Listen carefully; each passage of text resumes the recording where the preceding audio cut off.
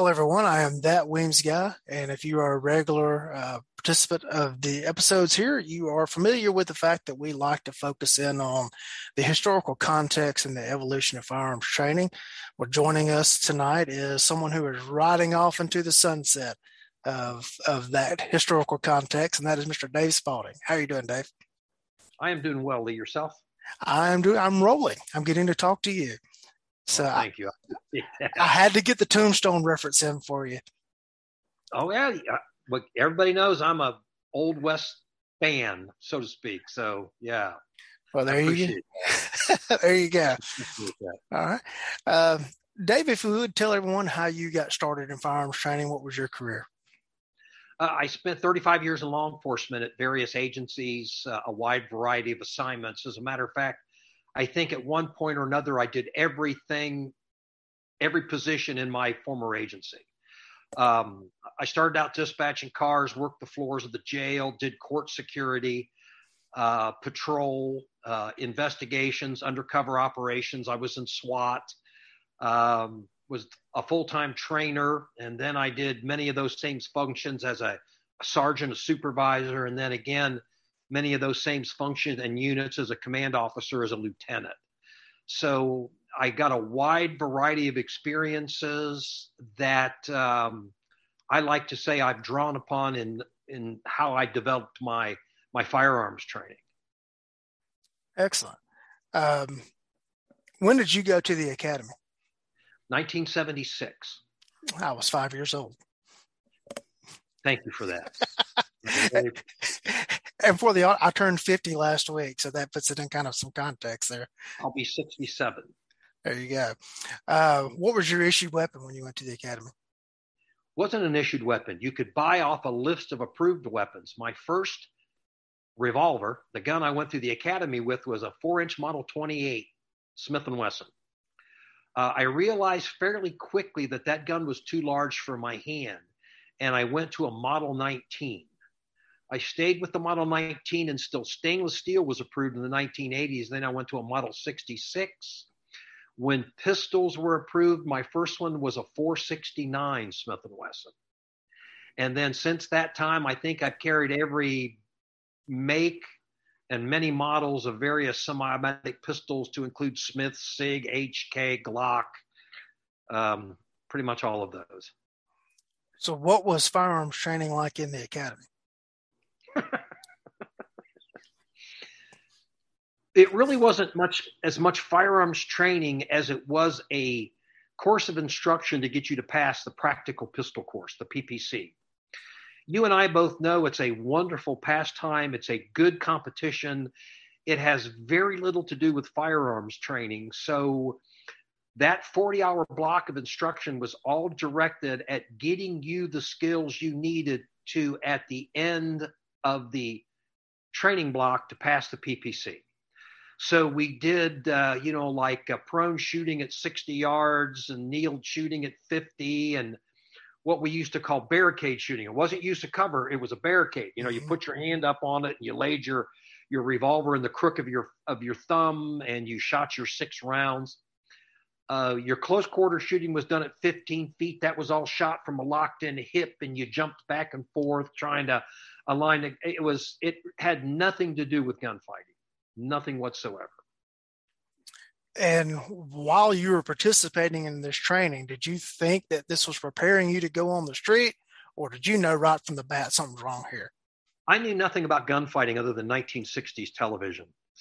But I knew that this was not it.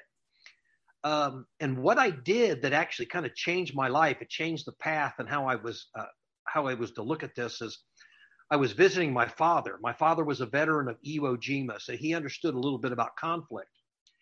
And I made a statement to him that to him was no big deal. To me, it was a life changer. I said, I wished I could talk to someone who had been in a gunfight. He didn't even look away from the television set. He said, son, go down to the Legion Hall. There's lots of them. World War II had only been over 30 years. Those guys were younger than I am now. So off to the Legion Hall I went. And after they busted my chops for a little while because I had long hair and a the 1970s, they sat me down next to a gentleman who I thought was about 400 years old. probably was in his early 70s, not much older than I am now, but he was a veteran of the trench and tunnel warfare of World War I. For an hour and a half, he sat there and explained to me what his experiences were. He had tears running out of his eyes, and his beer glass, when he would shake like this as he would try to sip from it. And when he finished, I said, whoa, I'm not ready for even a small part of what that was all about. And it literally started me on a journey that's lasted until just the last couple of years, where I've gone out and tried to interview everybody I could that had been in armed conflict. It didn't matter if it was military or law enforcement. There wasn't many armed citizens back in those days. But I did interview more than my share of felons, because felons have a viewpoint on gunfighting that is ignored by an awful lot of people. But since over the last almost 40 years, I've literally spoken to hundreds of people. And the feedback I got from those interviews, plus my own experiences in law enforcement, and no, I didn't stack up bodies like a special forces operator. I was a cop. We police society. We're not at war with the citizens that we police. But I had a few experiences. I know what it's like to be in peril. And I combined a lot of that kind of information along with my background in sports physiology. And that led to a lot of how I do things and what I called handgun combatives, which was the term for my methodology before it became the name of my company. I got to point out for the people that are listening to this episode rather than viewing it, the glass that Dave shook just a second ago when he was doing his illustration there has an orange Gunsight logo on it. And if you go back to the episode with Shane Gosa, you'll know the symbology of the orange Gunsight. I think I'm going back to Gunsight March. Cool. Yeah, I'm going to go back, and I'd like to go one more time before I get too old. I'm kind of trying to work out the logistics of that. When was your first trip to Gunsight? Sheriff Jim Wilson was a young guy. I'd want to say mid-1980s. Okay, and was that training directly with Cooper?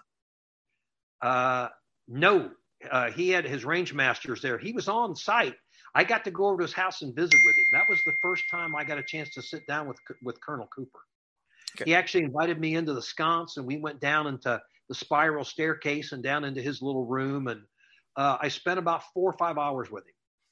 Who were the range masters for that class? Oh, for crying out loud. I may have this wrong, but I want to say it was Giles and Ed Stock. There you go. That's pretty good company. Very good company. Very good company. And so how quickly was that after your conversation with the gentleman at the Legion? Oh, that would have been in late 1976. So we're probably talking 14, 15 years. Okay. All right. So after you had the conversation with that gentleman at the Legion, where did you started doing your interviews? Where did your training path take you, where you started actually trying to learn things? Well, you've got to keep in mind, Lee, even though I had my own thoughts about these things, there was doctrine that was adopted by the state of Ohio as well as my agency. And you kind of had to follow that methodology, the range master, which is a term I'm not a big fan of because I'm not sure we're a master of the range. But the lead firearms instructor for my agency had very strong opinions about things, and you know how that is. So you kind of went along with it. We started out with, the Sykes Applegate type point shooting, where you pointed a lot from the hip. Did a lot of that jack handle, lift the gun up kind of shooting. And it wasn't too long after that we made a massive transition to the modern technique of the pistol and the hard Weaver stance. If anybody thinks that those two are like and similar, they're mistaken, because I literally had to undo an entire shooting system and adopt a new shooting system. And anybody that understands motor performance and function will understand that that's a long process if you want to try to get that to automaticity, which is the level you need to be at if you're going to use that without conscious thought in a gunfight. So those were long processes, and we were right in that modern technique of the pistol when I went to gun sight. So even though I had learned that from local people, going out to gun sight and talking to Colonel Cooper and experience it there did help me get a better understanding of where it came from. Because as you well know, there's a lot of people out there that instruct things that really don't know why. Right. They don't know the history behind it. They don't know the cause, the reason, the effect. This is what they learned, so they passed it on. And it's actually a dangerous precedent, but it's very common in firearms training. Yeah, I remember in the academy them preaching the 4 cardinal rules of firearm safety to us, and then they taught us a low ready that broke those rules. And I'm sitting there thinking, okay, you just told me that I'm not allowed to point the firearm at someone that I don't intend to shoot, but you're telling me that this low ready thing, I'm pointed at him, but I don't intend to shoot him. So which one of these is correct? And well, that's the difference between the guard and what later became the classic low ready, which is pointing at the ground right in front of your feet. So, and of course, you know what happened is the gun got heavy. It became no ready because people really were pointing the gun at their own feet and their own legs. Right. So there is one of the classic examples of inconsistency. So you said your agency was undergoing a switch to the modern technique. What prompted that in your agency? The chief firearms instructor went off to a school to State Training Academy, and they were pushing the modern technique at the time. And so he brought it back. I learned this at school, thus I bring it back to you. That's how it's been done for a long time. Yeah. So. All right. In addition to going to gun sight, where else did you seek training back in that same time period? My first organized training class away from my agency was probably about 1980. It was John Farnham.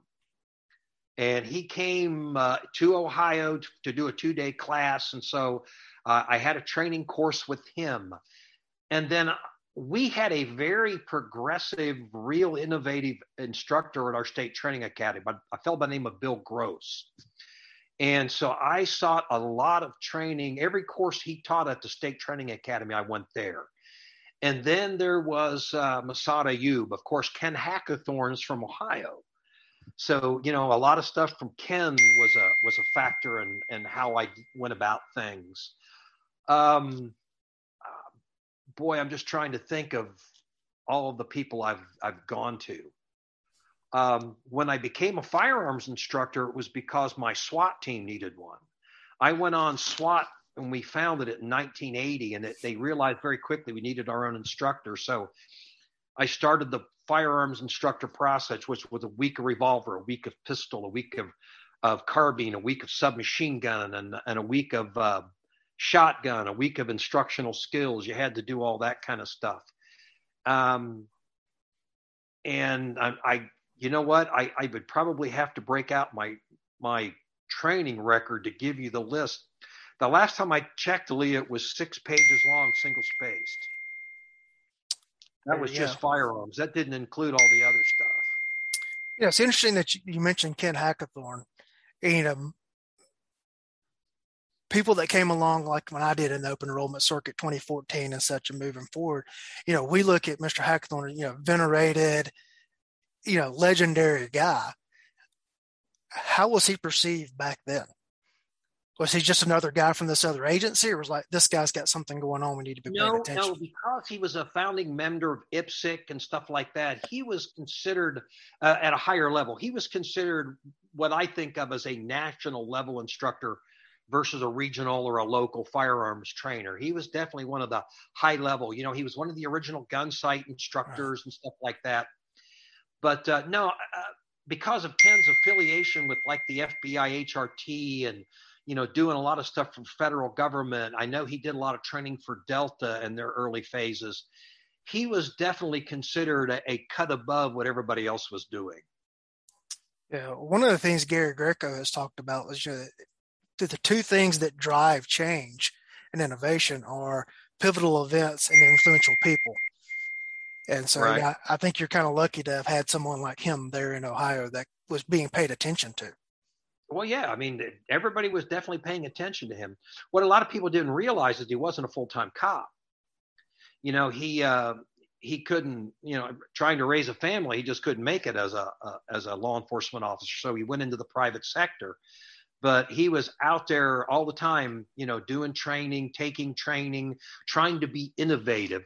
The one thing I like about Ken Hackathorn, and I will always give him accolades for, is that every time I was around him or hooked up with him or got a chance to talk with him, he was not bashful about saying, I don't do it that way anymore. I do it this way now. And then he would explain to you why he changed. He was never afraid to change. How many people do you know, Lee, are still doing things the same way 20, 25, 30 years later because they can't change because their entire personality is based on how they go about this? And let's face it, we evolve, we adapt, we change. And Ken was one of those guys that was never afraid to change, never afraid to tell you why. And we were talking about mentors earlier, and he would certainly be one of my big mentors. Cool. I guess we're also in the same era of Newhall happening. Was that something you were aware of in Ohio?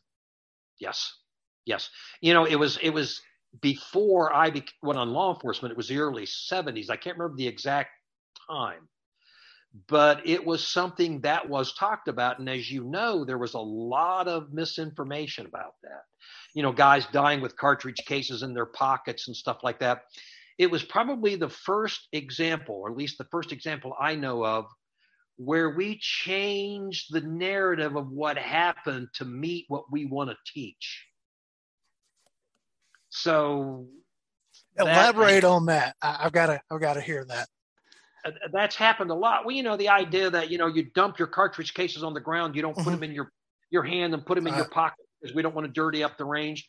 Well, you know, that was something that I think was made up by people, but it really never happened. The Newhall incident. The Newhall incident's just what they quoted to make their point.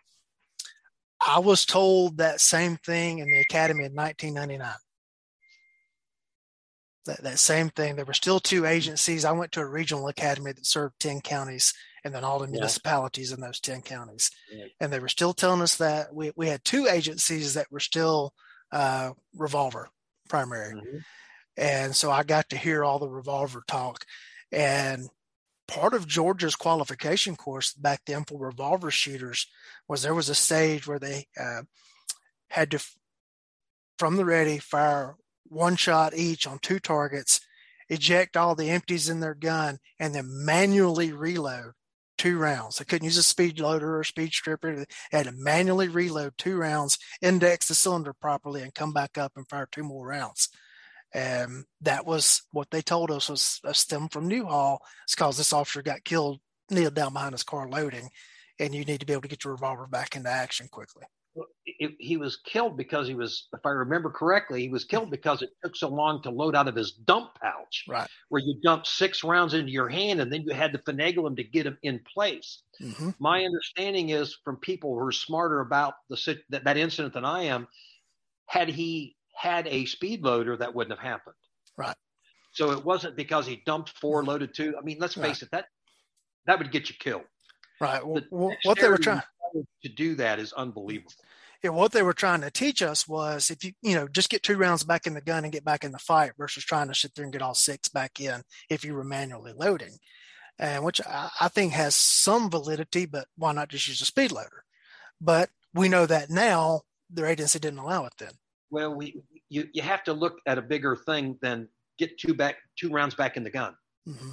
You have to look at whether I dump live rounds and load 6 from a speed loader, which of those activities takes my eyes off the threat longer. I mean, I think I would rather dump those 2 live rounds and put 6 in it and be able to keep my head up and see what's going on than worry about saving 2 rounds. Right. Well, the way the 7-yard line started is you were loaded with 6 and you would draw and fire 2 right, 2 left, then you would go to ready. And then on the next signal, you come up fire 1 and 1, which you were empty at that point, and you Okay. had to go. Now, for those of us, like my agency was issuing semi-automatic pistols, which we'd only been doing 4 or 5 years at that point. I shot a Smith 40-06 in the academy. We had to have a magazine with 2 rounds in it so that it would all even out. And so we would come up, fire 1 and 1, reload with that 2-round magazine, 1 and 1, and you'd stand there for another 8 seconds while the revolver guys, we're getting finished. That's a clue, isn't it? It is. That's a clue. The funny thing about semi-automatic pistols is that when we first went to them about 1986, I wrote the proposal. I was assigned to write the proposal to make that happen, but I wasn't an advocate. When we formed our SWAT team in 1980, we started out with revolvers, but within a couple of years, we've got authorization to use 1911s. Only when we were doing SWAT, but we could carry the 1911. And I didn't have a lot of luck with the 1911. Now, don't misunderstand. I like the 1911. The guns back then were not the guns of today. We didn't have the springage and the reliability and all that stuff down like we do now. And the 1911s I owned did not inspire a lot of confidence on my part as far as the semi-automatic pistol.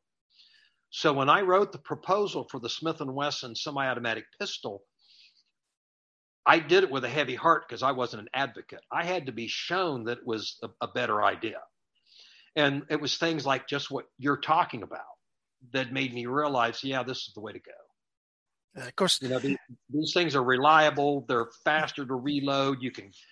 Let's face it. The only thing you can do if you have a stoppage with a revolver is press the trigger again. If that don't work, it's going to the gunsmith.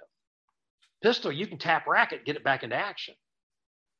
Yep. So those things made me realize this was the way to go.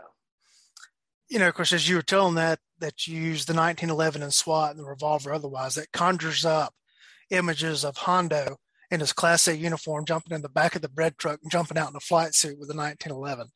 We looked a lot like Hondo. We had one-piece jump shoots, ball caps, Ruger Mini 14s, 870s, and revolvers. And a former UPS truck. Yep. That's what we started with. And thought you were in high cotton with high-tech equipment. Actually, no. I thought we were fairly unsophisticated. Okay. I thought if we ever really got challenged anything serious, we were in trouble. We fortunately had a prosecutor's investigator who was a Vietnam-era Green Beret who saved our bacon. A fellow by the name of Steve Longo. He's since passed away. But if it wasn't for Steve, I think we would have been in serious trouble. Okay. How did he help? He made us realize our deficiencies and got us over our false confidence. Because it was real easy to put on that stuff and run around and, do leapfrog stuff and take cover and do all that kind of stuff. He's the one that brought us around to what really would transpire if we are kicking the door and rounds are fired in our direction. And he was a bit like a drill instructor as far as when he took control of it and made us realize it. He kind of directed us to better training, introduced us to the special operations kind of mentality. And I think he saved us. I think that's the best way to say it. I think he saved us. He kept us from hurting ourselves. Years ago, I went to a high-risk warrant class. It was put on, Safariland was the training group that put it on, but the lead instructor was a Houston SWAT cop. And he said something that was very pivotal to me, and that was, just because you've been doing it and getting away with it, for all this time, doesn't mean you've been doing it right. Everybody gets away with it quite well with a paper target and a piece of steel, don't they? Right. He talked about how they'd been doing entries and they'd never had any opposition, so they thought they were doing it right. And then they had opposition one night and got a bunch of guys shot. And that's when they realized, oh, wait a minute, maybe we're not doing this right. They don't think like we do. Right. They have their own mode of thought about it. We very seldom take it into account. I don't know how many cops I've talked to about talking to the people they arrest, and it's like, I ain't talking to that scumbag. Yeah. The greatest source of intelligence comes from your opponent. And they get a say. They get a say in how this stuff unfolds. I remember our first, what I call interactive training, was cotton wad revolvers. Basically a prime case with a talcum powder covered wad of cotton. And it would fly for about 12 or 15 feet and leave a little mark on you. There was no pain or anything, but it was feedback as to, wow, this is how easy you can get shot. And you know what? Those paper targets, they stand nicely still, and you have a pretty good idea of where they're going to be when you go in the door. Those people moving around, they change everything. Yeah, and the incident that they had got shot, he showed us a video of it, and the bad guy fired through a closed door. And that's against the rules. That's against the rules. I hear a lot of people put forth this whole notion that people won't shoot where they can't see. I right off the top of my head, I can think of 5 instances without doing any real research where bad guys shot through solid walls and doors at people. Bad guys will shoot through walls just out of panic. Just because they panic too. They just like us. They panic too. And they'll just unload on the wall. The idea, I think a lot of this comes from, and I believe it was a Georgia cop. You can correct me if I'm wrong. The traffic stop where he walks up to it and the guy comes around with the gun and he holds up his clipboard. And the guy moves his gun. He moves the clipboard. And that's one of those famous stories that I don't even know if it's true or not, but it was quoted a lot. And suddenly it took on a whole life of its own. Well, bad guys won't shoot through things. Who says? Been my experience that bad guys shoot through things all the time, including cars and walls and doors and all kinds of stuff. There you go. It was us cops that didn't shoot through things because we were told not to do that. Right. We're supposed to follow the rules. We're supposed to follow the rules. Unfortunately, that's probably the big difference between combat and competition is rules. There aren't any rules in a gunfight. Right. All right. Moving forward from this SWAT, I know that you went to Mid-South a number of times, and I'd like to hear about Mid-South. I was introduced to Mid-South by a fellow named Ed Porter. He was the SWAT commander for the Cincinnati Police Department. I was either on the board or the vice president of the Ohio Tactical Officers at the time. And that's where I met Ed. And Ed had taken Cincinnati's SWAT team to Mid-South.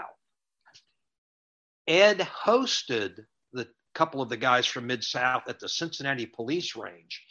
And I went up there for a 3-day abbreviated version of their 5-day class and took that. And that was my introduction to what was referred to as the surgical speed shooting. It was the hard, locked out isosceles, shooting very fast but very accurate, shooting a large number of rounds, like 1,000 rounds a day, 3-inch dots, 6-inch dots, steel plates that are moving, plates while you're moving and all kinds of stuff.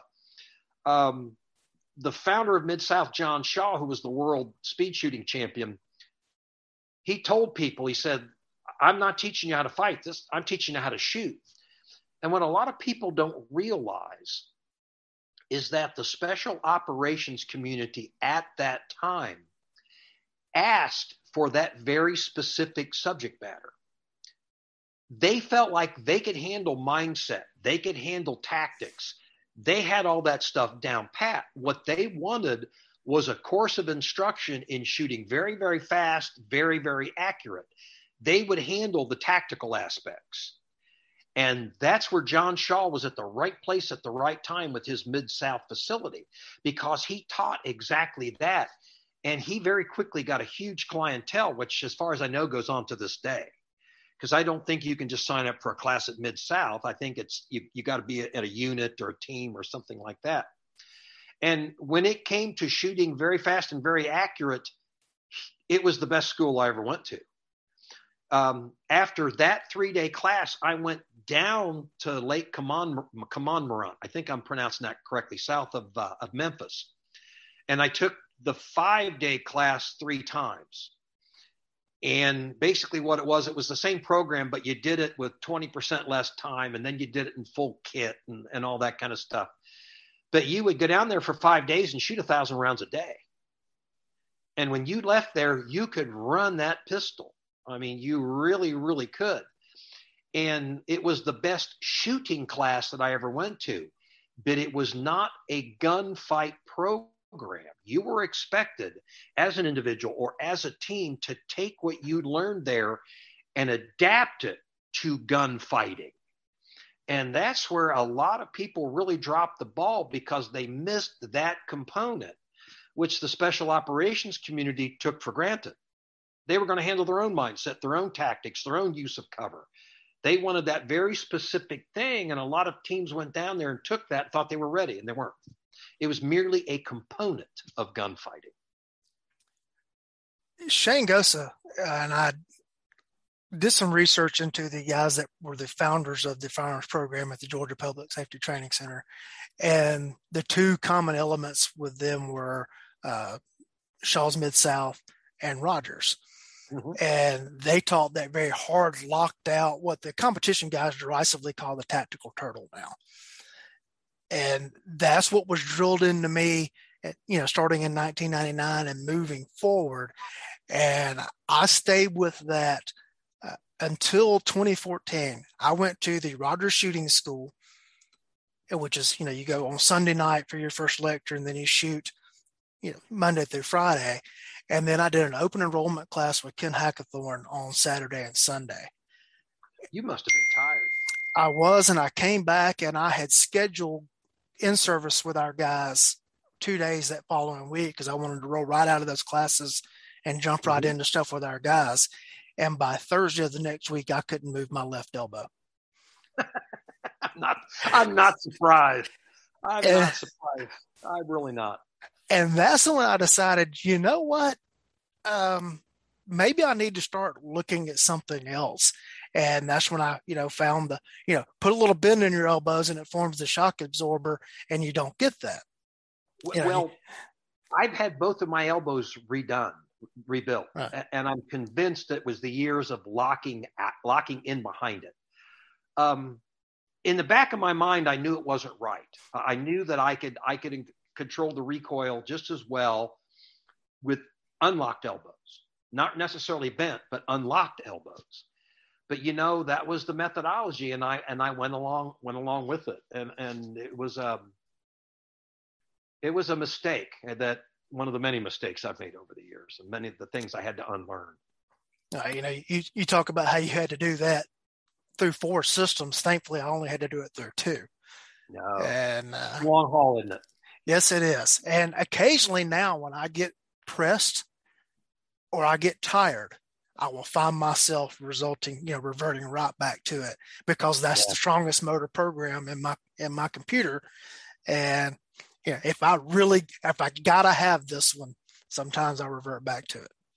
We see the younger guys now that are just coming up, the YouTube trainers, Instagram trainers, the young guys, they're very fortunate. They don't realize how fortunate they are that we now know how to do this. Uh-huh. And it's the only way they know. And they're the benefactors of that methodology. They didn't have to learn by trial and error what you and I had to learn by trial and error. They've pretty much got it down. And that's a real advantage that I'm not sure many of the young guys grasp. Before I went to that Rogers class, the State Public Safety Training Center has what we call a Rogers range, a similar concept, just on a different target array. And there was a class they have called Semi-Automatic 2, and you spent one of the days of that class on the quote Rogers range. Mm-hmm. And the class is a very good class. I think it's actually better than some of them that have higher numbers down there. Mm-hmm. And that one day on that Rogers range, I discovered reset during recoil on my pistol.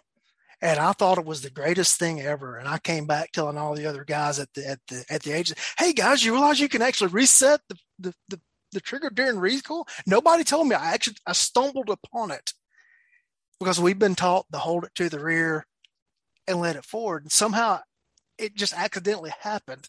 And I come back all excited about it, and people are like, shut up, Weems, I don't want to hear it. And so I was doing it for years without telling anybody else anything else about it. And suddenly that's a thing on the internet. Well, if you go to an instructor that says, I'm going to decrease your split times dramatically, all they're going to do is teach you reset and recovery. That is really the only way to increase your split times. And you just work it and work it and work it. That's what it comes down to. The smaller caliber pistol you got, the easier it is to do. And, if you really want to run your splits fast, you shoot a 9mm. You don't shoot a 45 or a 40. That's just physics. But the pull and pin or trapping the trigger or holding it against the frame, all of the various phrases that technique has been called, it kind of reminds me of position Sewell. Position Sewell was done for a very specific reason. And for that reason, it was actually a pretty brilliant technique. But because it was truly unique, it suddenly became a ready position. People are searching buildings with their fending hand trapped underneath their pistol, and it took on a life of its own that it shouldn't have. Well, pulling and pinning or trapping the trigger was the same way, because it was a relatively easy way to teach people how to control the trigger, but it was never intended to be a trigger control technique. It was intended to be a technique to teach people to go from a double action to a single action trigger. The SIG 226, the Beretta 92, the third generation Smith & Wessons and stuff like that. You had a long first trigger and then an incredibly short trigger. And there's a lot of misinformation out there. Well, cops with the double action guns, they missed that first shot. Not originally. Not initially. We didn't miss them at all. We were coming from revolvers that had a long trigger every time. You didn't worry about trigger reset because the trigger kicked your finger back out. So the initial long trigger was something that people were used to. They hit that shot. The one they missed was all of a sudden they let their finger go all the way back out here, but the trigger was sitting here.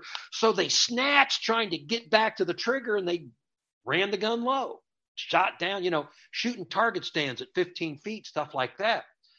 So we came up with a methodology to teach them to do this. And that's where it came from.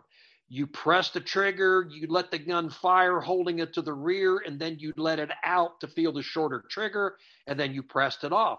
But as soon as they got this, then you taught them to do it while recovering in recoil. Somewhere along the way, that phase of it was forgotten because it was real easy. But all you've got to do is understand what a gunfight is. And this is where I realize a lot of people do not. Someone is shooting back at you. That's why it's called a fight, a gun fight, an exchange of rounds. You're on target. You're prepared to shoot this guy to save your life or somebody you care about. And here you are, and you're going to let your finger out like that to fire the gun? Does that make any lick of sense at all? No. I mean, because let's face it, well, it's just this, Dave. It's not a big deal. Well, we all understand that digital dexterity goes into the dumper, so it's going to be something like this. And it's actually a way that someone could get themselves hurt or killed in a gunfight. Why would you want to be on target and not ready to shoot this guy? Right. Makes no sense.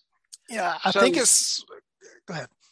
I mean, any instructor that's teaching the combat, if you want to, when you're competing, do the trigger however you want. I'm talking about a fight here. I'm talking about a combative application, handgun combatives. I'm talking about fighting with a pistol. You don't want to be on target, ready to shoot, and not be able to press the trigger. having to let the trigger out to press it, it's biomechanically unsound. I think instructors that mistaught that, the further away you get from the original source of information, it's like that whole game that they played in school where they would tell somebody, on one side of the room something and like pass it all around the room. By the time it makes the way around. To see how it would change. Cops, we're notorious for sending someone to a 1-week school and they consider them the expert. And when they come back to the agency, you get what they remember from the 40-hour class that they went to or the 80-hour class that they went to. It's not the same as you going to that class from the original source material. And I think over time you get a copy of a copy of a copy of a copy, and eventually, parts of it fade out and we're just not seeing that. And I think that's one of those things that the original proponents of that technique, as you were saying, and I've seen your video you read from the manual, that was just to teach the steps to get to this other point. And somewhere along, the finger all the way out, like you did with the revolver. Yeah, to get you to go long, short, long, short, long, short. That was all that was for, and it took off a life of its own. Yep. One of the things that we seem to have lost the ability to do is ask why. When I was a young copper instructor coming up, it was nothing unusual to like, well, wait a minute, why are we doing this? What's the purpose behind it? Because when you find out the cause or reason behind something, you're much more likely to go along with it, and you'll certainly teach it better. You'll certainly pass it along better because you understand the reasoning behind it. But now in the age of celebrity instructors, and I can say this kind of stuff now because I'm leaving, but in the age of celebrity instructors, well, you'll do it because that's the way I teach it. We're not allowed to ask why. Well, you know what? If I'm not allowed to ask why, you're not going to be my instructor. I'm going to go somewhere else. Because you need to know, you need to understand, you need to have every understanding of how this will help save your life. And if you don't have that understanding, if you're just going along like, you're marching along to the tune of the famous guy, then you're an idiot. I mean, you're stupid. You're not wise. You should understand why this benefits you, why you're going to take all this time to incorporate this into your motor programs to a level that you can do it without thinking about it. That's a long process. It's a lot of effort. You should understand why it's important to you. And we seem to have lost that. And I think a lot of, well, that's painting with a broad brush, but it probably is applicable, is so-called instructors don't know the why. No, they do not. They go to school, they come back, they teach what they know, and that's unfortunate. And, I'll even point the fingers back at myself. I went to my first firearms instructor school in 2003, and I came back and I knew how to call a course of fire and how to grade targets. I was getting ready to retire in 2000. Yeah. And it's like, well, they didn't spend any time on that, on actually teaching people how to shoot. And then I'm getting sent to the range with people who are about to fail out of the academy. We'll go get this guy through the academy. And, the answer to every question was stop jerking the trigger. Quit slapping the trigger. Yeah. And I'm sitting there knowing this isn't right. Tight press. Yep. Okay. And so I began searching for, there's got to be a better way to do this than what I've been told. How many instructor classes did you go to where you shot a lot of drills and you were graded, but nobody ever taught you how to teach the drill, how to look for the things the person is doing wrong, that kind of stuff. All these instructor certifications out there that are going on, and it's mostly just running through some instructor's drills, the stuff he likes, but seldom are people teaching you how to teach, how to explain. I don't know how many classes I have gone to, and I didn't expect that I would learn anything new because there's only so many ways to shoot a gun. I think I've seen them all now. But looking for a better way to say it, a phrase that will get that light bulb to go off in that person's head, that get that aha moment. Those are the nuggets that gets us instructors excited. Yep. You know what I mean? That's the stuff that we like. And that's lost on a lot of people, I'm afraid. Yep. I was very amused, or I guess gratified, the other day when I mentioned a term on something. Immediately got a text message from you. What's that? And Bloom's taxonomy. And then we traded like 7 text messages back and forth over that. I understood the concept, but I had never seen that diagram. I had never seen it explained that way, and that was wonderful. I learned something new. It was terrific. It got me all fired up. I was telling people about it. The message behind it, I grasped. I knew that, but I wished I had seen that diagram and stuff before. That was terrific. Thank you for that, by the way. You're welcome. Circling back around to your path and your training, any other mentors that you would like to honor here? Many. If you've ever seen my book, Handgun Combatives, you'll see that the acknowledgement page is 3 pages long, because there's just a huge number of people that I thank. I said Ken Hackathorn. Another one would be Kelly McCann. Kelly McCann, who was writing under the name of Jim Grover, was the person that made me understand that the difference between a teacher and an instructor was someone who looked at the problem at hand, understood it well enough to create their own methodologies, to create their own solutions to the problems, where an instructor just goes off and then comes back and recycles what they learned with no real understanding of it. Kelly is a very technical person, a very technical instructor, and a lot of the things he teaches, he developed himself. And I appreciate that, because I like to think that a lot of the things I teach, I developed myself too. I mean, there may have been somebody else parallel that was doing the same thing, but I had original thoughts behind it because I understood how the human body worked and what happened in conflict. But Kelly would be another big one. Masada Ayub, there's a lot of people that, that poo-poo him and throw him off to the side, but he may be the master presenter. He's the guy that, because as you well know, you've got about a minute and a half to grab people's attention. Or they're on their phone, or they're daydreaming or something like that. Masada Ayub gets in there and boom, he takes control of the class right away. John Farnham and his understanding of history and how to apply it to current lessons was another person. Bill Gross from the Ohio Peace Officer Training Academy, who's now deceased. He was another big one for me. Certainly John Shaw and his staff at Mid-South. George Harris and the old SIG Arms Academy was another one. Ed Stock, Giles Stock, Illing New, all of the folks at Gunsight that I got the opportunity to train under. Clint Smith. Clint Smith is a brilliant man.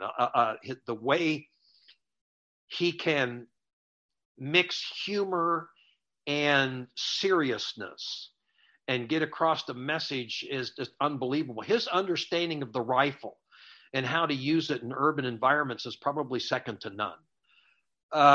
Holy smokes. Lou Chioda, his understanding of the Applegate Sykes. A lot of people give it to Fairbairn, but it was really Eric Sykes that did the point shooting. Lou took me through the whole concept of point shooting and how to merge it with sighted fire, because it's not either or, it's both. You got to have an understanding of both. So there's a lot of people along the way. Lou Alessi and holsters. Everybody just thinks a holster is just a pouch to put your gun in, but Lou made me understand how a good combat holster should be designed, the features it should have. Boy, there's so many. I mean, I think back on the last 40 years of my life and the people that helped me get to where I am right now, and they're immense. There's just any number of them. I mentioned Gunsight and didn't mention Jeff Cooper. I mean, he's kind of the guy that started all this. There seems to be a cottage industry these days in slamming Jeff Cooper. Jeff Cooper, his old ways are, well, let me clarify something to you here, buddy. Okay, all you naysayers out there, let me ask you something. When you teach a class in pistol craft, do you teach grip? Do you teach trigger? Do you teach stance? Do you teach a ready position or a muzzle diversion position? Do you teach drawn from the holster? Do you teach a reload? Do you clear stoppage clearance? Well, if you're teaching it that methodology, then you're teaching Jeff Cooper's original defensive pistol class that he developed in the 1950s and then brought through the 1960s and all that kind of stuff. But that format was Jeff Cooper's, and everybody else follows it. So if you're thinking, I never do anything Jeff Cooper way, well, you better not be teaching your class with that format, because you're teaching Jeff Cooper's methodology.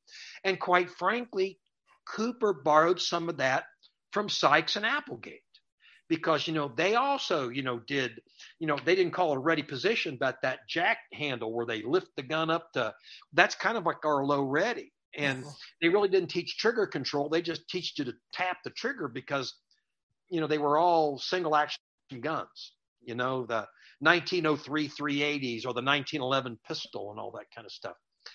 But, everybody influences everybody along the way. I always like to say firearms instruction is kind of an exercise in espionage, because we're all looking for different ways to do things and add to it. And that is absolutely okay as long as you give attribution. What I don't like in this day and age is all these young guys that are out there stealing people's stuff and trying to make people think they thought of this. This was my idea. You lying sack of crap. You know what I mean? Mm-hmm. Absolutely. I'm off my soapbox. I apologize. I'm back down again. So yeah, but there's been so many people, where Dave Spalding came from and where handgun combatives and all that. It wasn't just me. There was a lot of people behind it that inspired me and pushed me along. But also, I'm gonna pat myself on the back. I came up with a lot. Well, not a lot, but I came up with some of my own stuff, and I incorporated it into my own, and I developed my own methodology.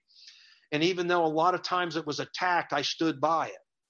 So I'm kind of there too. So, but I'm also a realist enough that if Lee Weems showed me something better tomorrow, I would jettison what I was doing, and I would go to what you're doing.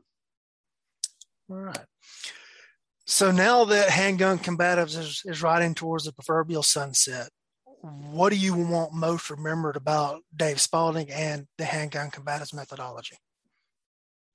I don't know. I just think if someone remembered Dave Spalding, that would be nice, because in an age when we have so many instructors out there, so many people trying to make that national level, that just being remembered will be enough. I think, though, if I have to have a legacy issue, I would hope that Dave Spalding taught the combative application of the pistol. He just didn't teach people to shoot. He taught them how to fight. He taught them how to be better prepared, how to take responsibility for themselves, how to be an active participant in their own rescue, to be better, to excel, to be prepared. That he did the best he could to make you more ready. I think I would like that. That's an awful lot to put on my tombstone. But if I'm remembered as someone who did the best they could to enhance combative pistol craft, then that'll be enough. Well, I'll say this as one of your students and one of your certified guys now, which thank you for that, by the way. You earned it. Thank you. We had a couple of other certified instructors got a little bent about that. They came for a week and you took every class I offered, some of them twice, and you traveled great distance to do it. And then I sat and I watched you teach for 3 days as a student. If there was anybody that deserved that certification, my friend, it was you. Well, thank because you, sir. I consider you and people like you the future of combative firearms training. You, John Hearn, your generation, you guys are the ones that are going to carry this mantle along. And I was very proud to give you that certificate. Well, thank you. Thank you. When I think of handgun combatives and all of the methodology and everything, the part that sticks with me is the most important thing in the gunfight is getting the gun between you and the bad guy. And the paperweight for that, isn't it? I often repeat that on the range with attribution, of course, but it's more than just the draw. It's everything else that's involved. If you are clearing a malfunction, the gun's not between you and the bad guy in any usable form until you clear the malfunction and get it back, the working end back towards the bad guy. If you're doing a reload, if you're having to move with purpose and get into another position. And hurt the muzzle because you're going around people. Yeah, right. Yeah. All of that is getting the gun between you and the bad guy. And to me, that's the methodology. Thank you. I appreciate that. That's a good way to look at it as anything. It's because until you get the gun between you and the threat, it's a paperweight. But presentation is more than just drawing from the holster. Anytime you deliver the gun to the threat, it's a presentation. And it has to be done deliberately, not quickly. It needs to be done deliberately. In an age where everything is go fast, go fast, go fast, we have lost the understanding that the gun has to arrive at a very specific location or it's not useful. There is a very small part of the chest cavity, but it's about the width of your head. It goes down to your sternum and it connects up to your neck it's a very small place. And even within that space, things like the heart, the aorta, the major vessels, the part of the brain that will create incapacitation are very, very small places. If you are going to make use of bullet placement to those cases, you have to put the gun there in usable fashion. It's not driving the gun. It's not running the gun. It's placing the gun. It's delivering the gun. It's being very deliberate in your action.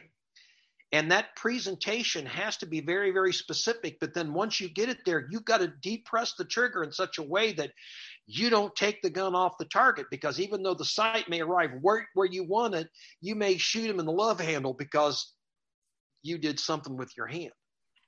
So that is probably a very big message of handgun combatives, and it's very gratifying that you grasp that so well. That's why you're an instructor. Well, thank you. I was on the range not too long ago as a student in another instructor's class, and this was nobody big name. This was the agencies type stuff, and they were very big on the speed, and they were teaching the escalator presentation to the target. And I wasn't going to jump in the middle of somebody else's class and no, whatever. Afterwards, I was just talking to a couple of the other guys in the class, and guys, how do you get to every call that you go on? You're like, what do you mean? I said, how do you arrive at every call that you go on? Well, I drive. I get the radio call and I drive there. So you are sitting in a vehicle with the steering wheel in front of you, and you got your MDT and everything over here. Can you do that escalator draw from that position? And I was sitting there thinking, I said, so why practice a technique that's not going to work for you in every position? But I don't know. If you drive the elbow to the rear as far as it'll go, grab the pistol, lift it up to the elbow won't bend anymore, and then press straight out, guess what? You clear all of that. Yeah, the lunch counter you're sitting behind, the desk, all of that stuff. Yeah. And so why not just do it that way all the time? Well, what we seem to have lost in translation to go fast is, and again, this is part of the combative application. Speed is not from the holster to where you can press off the shot. Speed is from the holster to where the gun is useful. And that's a big difference, because at a gunfight that's happening at 2 or 3 feet, you're not going to be able to press out. The gun's going to have to come up. It's going to have to turn into a position where it is useful. And since we're talking about this, let's talk really briefly. I know you may have to go. We've been going a long time. The whole concept of draw speed, the concept of reload speed, the concept of split speed. That is a competitive application, and in combat it's useful, or I mean in competition it's useful. But in combat, speed of draw, speed of reload, all of those things are totally misunderstood, because it's not the speed of the draw that's going to save your life, or the speed of the reload, or the clearance.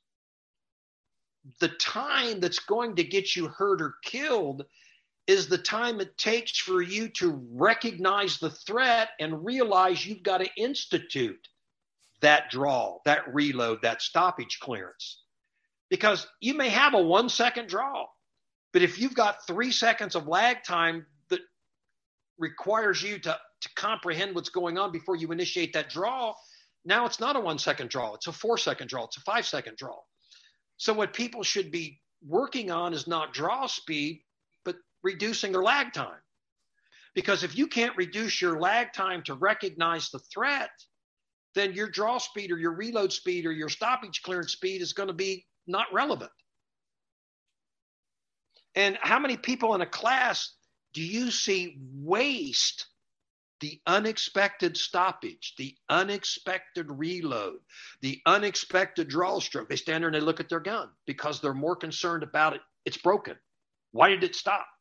Instead of tap racking it or reloading it and getting back into the fight, they're more concerned about their equipment than using that very wonderful unexpected stoppage or gun need, so to speak. Because that right there is the speed you need to work on reducing, not the draw. And anyone who truly understands the combative application of the pistol will understand that is more important than how fast you deploy the gun. Exactly. Before I ask my closing question, along those lines, I got to ask you to tell everybody about the high noon drill.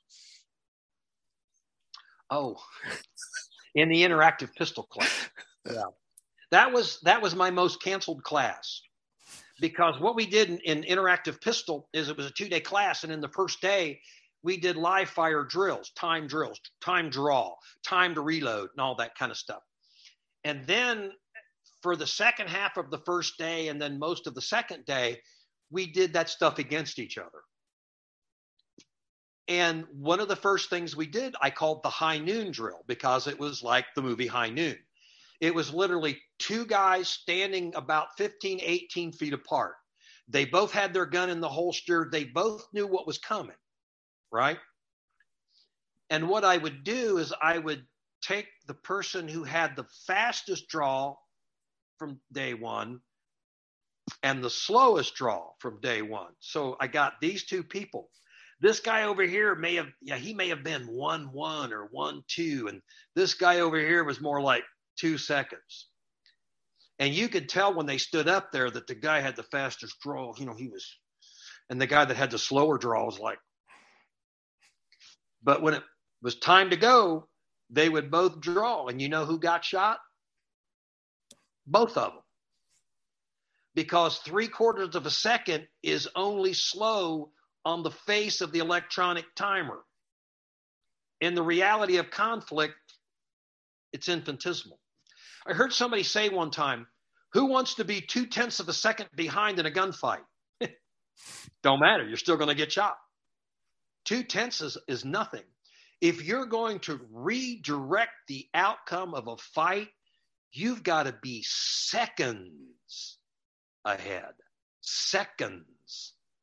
0.1 of a second are very unlikely to change the outcome. You would have to drill the guy in the Abdullah, or maybe drill him right through the aorta to get that kind of a rapid response.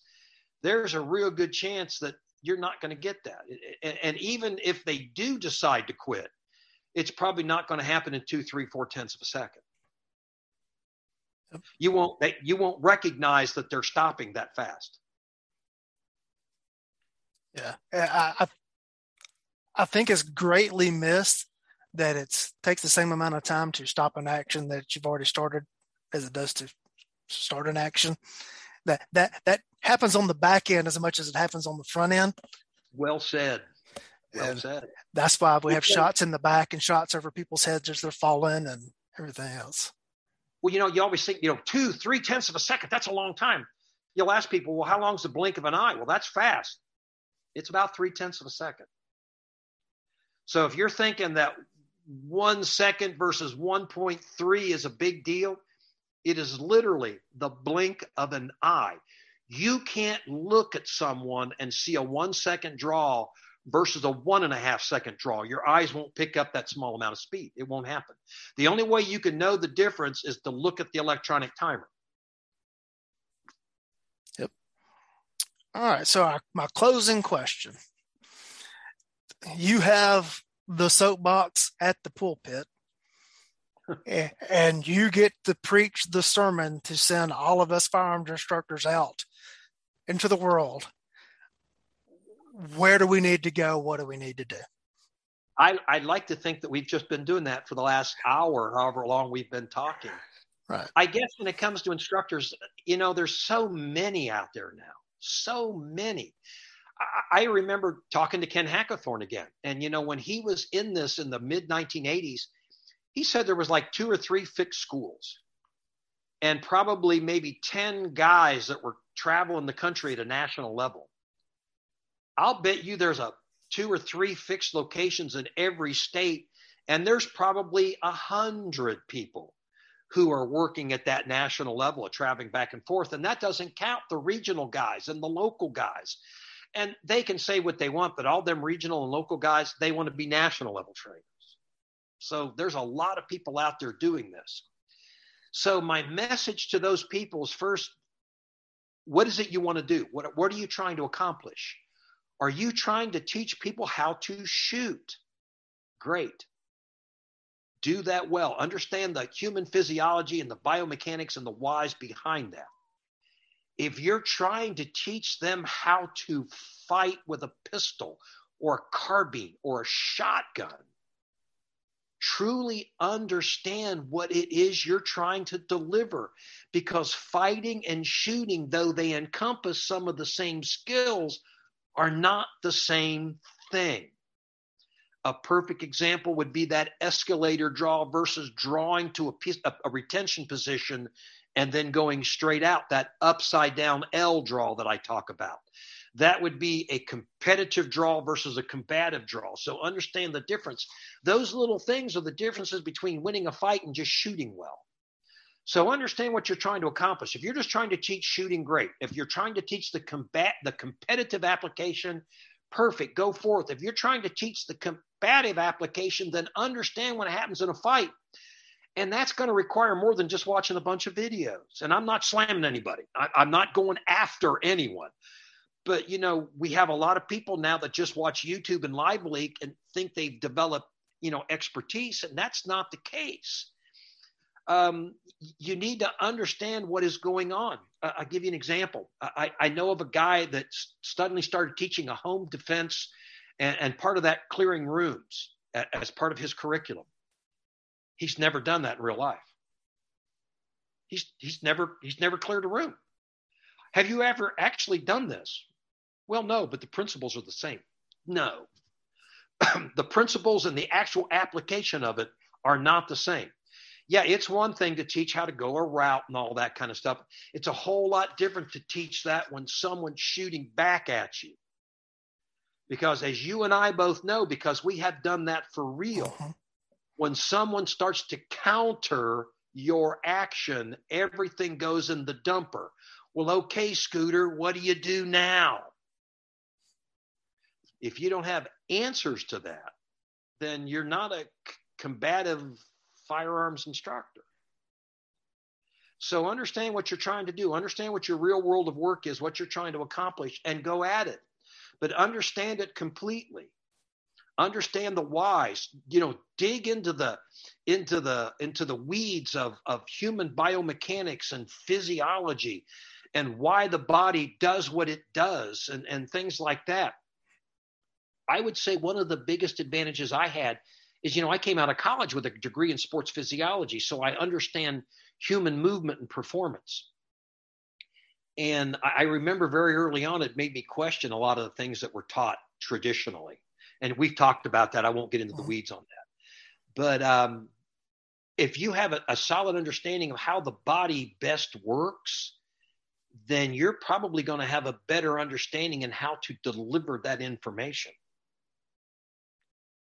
Did I say that well? Yes. Did I? Yeah. Yeah. Okay. So my final word, and then I'll leave you go, is this is too important. If you're teaching people how to save their lives or the lives of someone they care about, it's not about you making money. It's not about you getting famous. It's not about you getting a lot of followers or likes or any of that other stuff.